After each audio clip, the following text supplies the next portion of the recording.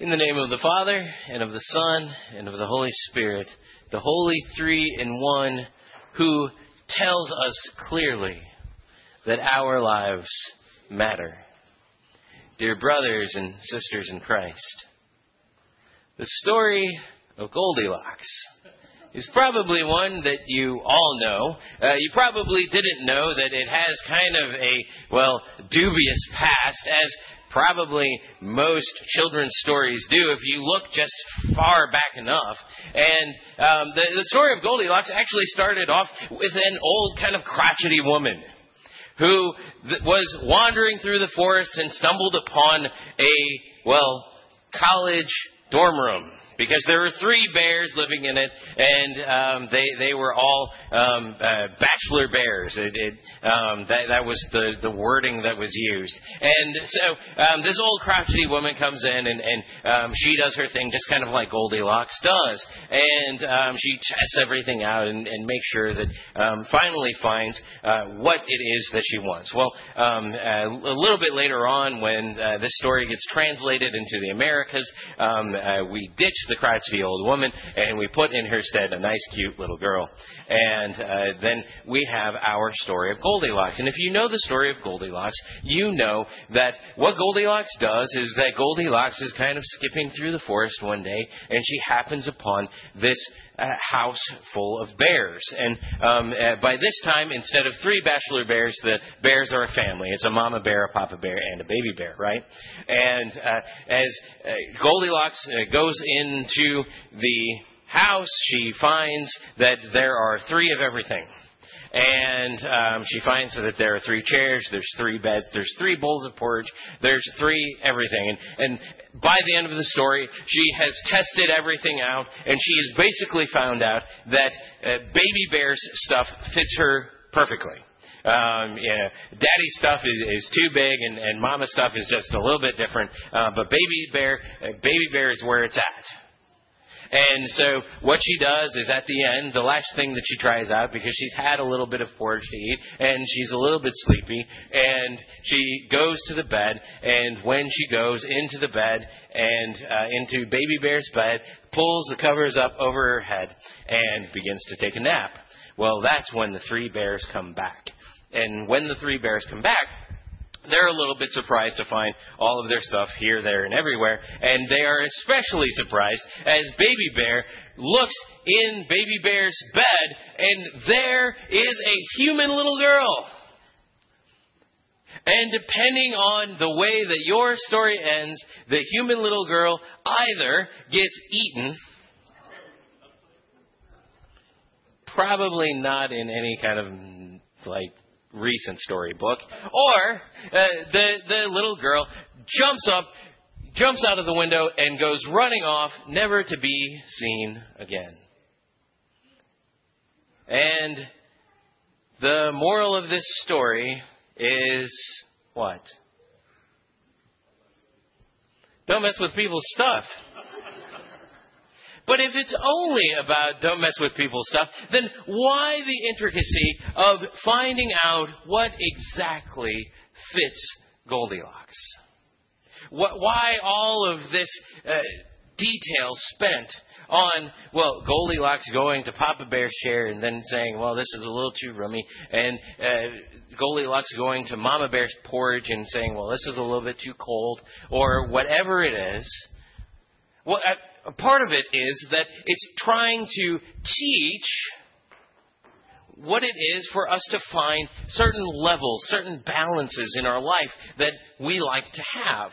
And one of those balances that we like to have is in terms of this question that I asked you at the beginning of service, which is, how much would you like your life to matter? Because all of us probably, on the outside of hearing that, we're all very good Westerners. We've all been brought up with this ideology of, I am going to go out there and I am going to change the world and I'm going to make this world a better place. And so all of you probably in your head started off thinking, I want my life to matter absolutely.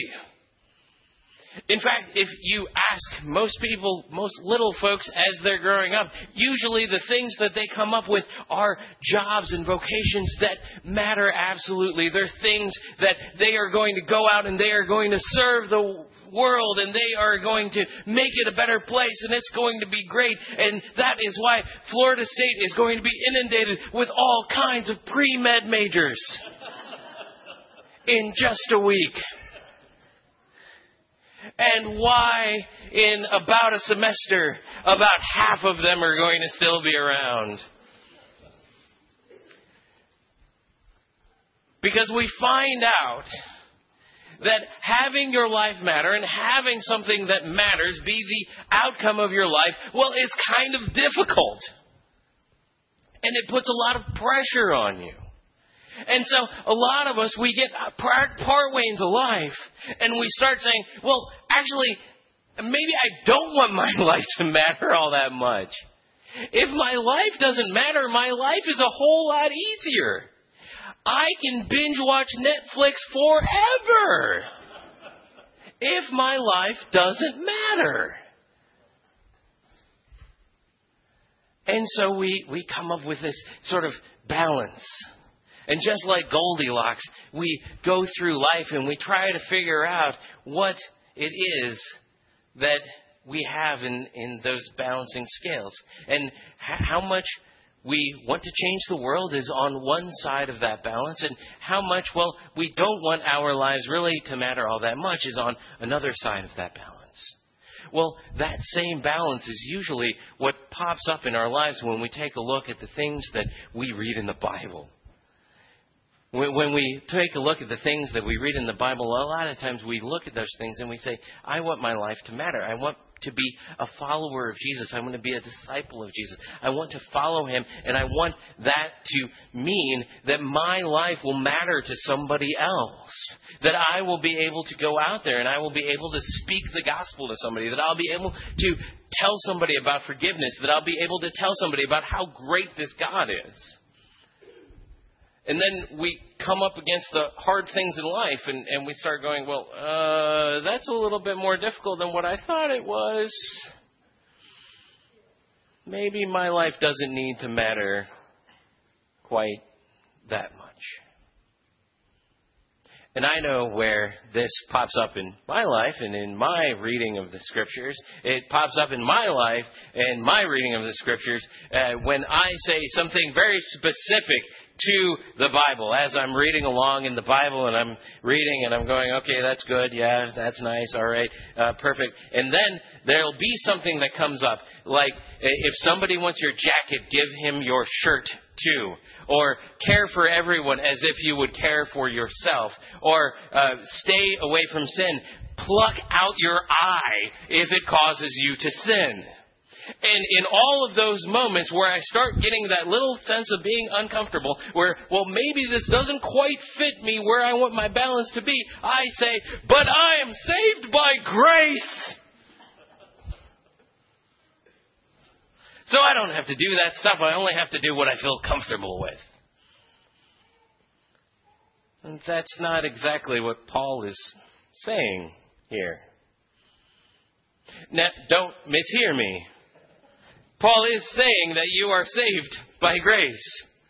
Paul is saying that you could leave here and do nothing but go and watch Netflix all day and then die at the end of the day, and you would still be saved by grace. You wouldn't have to do anything magical, anything great for the world. You would still be saved by grace. But what Paul is reminding these Ephesians of is that they have a freedom that is given to them in that grace. That they have a freedom to live in a way that is distinct. A freedom to live in a way that is different. A freedom to live in a way that can reject the paradigm of the Goldilocks situation. And it's actually just a continuation of what we were talking about last week when we were talking about how you were created for eternity and how that can change your life. Well, and this is just slightly different because in this one, Paul isn't talking about how being created and invited into eternity changes your life. He's talking about how it changes the lives of others. He's talking about how when you live with this wisdom, that it reveals something about who God is, and that in that revelation of who God is and how wise God is, that's why our Old Testament today reading is from Proverbs, and it has all to do with this woman who is sending out people to come to her party, and this woman is wisdom. It's why when Jesus is talking about all of this crazy stuff about, be a vampire, it's why all of those readings are centralized on this idea of being different and distinct. And having that distinction make a difference to somebody else. And so it means that in some ways we're sort of like hipster Goldilocks.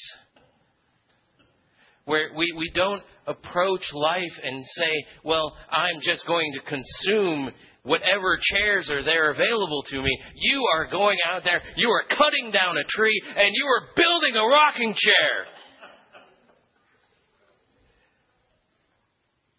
On God's design of what it means to be human. And it's going to look different, and it's going to look maybe a little bit strange, and it's going to look actually kind of intriguing to other people, and they're going to start saying, well, what is going on with this person? They are so odd. But they're odd in kind of an attractive way. And I like attractive odd. Because that's who Jesus is. Right? Jesus is attractive odd, isn't he? He's this guy who he walks around. He looks like all of us. And yet, he's a little bit different. And he shows how that difference, how that distinction makes a difference in your life. How that makes a difference in your life is that you know that you have been forgiven by him, that he has shed his blood in order to forgive you. And so you know that if you shed your blood metaphorically or maybe even literally in order to forgive someone, that is going to be a good thing because you know that Jesus is good. And it's odd, but it's attractive. And you know that if you continue to live your life in a way that follows who he is, then that is going to have a difference. Not just for you, but for other people. And that's what Paul is reminding the Ephesians to do. And that is what he's reminding us all to do. Is to embrace the odd. To embrace the strange. To embrace the things that God has given you that you know are true, but you know that, well, maybe not everybody lives their life this way, but that's okay. Because when it comes down to it, you're not really looking for a comfortable chair or a comfortable bed or porridge at exactly the right temperature. You don't have to be looking for all of that. Because the way that we try to set up life a lot of times is kind of like this teeter-totter. And we figure that, well, if we get everything just exactly the right balance between how much effect we can have on people's lives and how comfortable we can be, well, then if we live in that way and we just kind of have this balance, well, then that'll be all right. But what Paul is saying is break the teeter-totter. Because God gives you all of the comfort that you really need. That doesn't mean that comfort is a bad thing. It just means that if comfort is the most important thing to you, you have all of it already taken care of for you in the resurrection. And so because of that, you can live your life in a way that is different, in a way that is distinct, in a way that follows him, because you're already filled up with all of the comfort that you could ever want. Amen.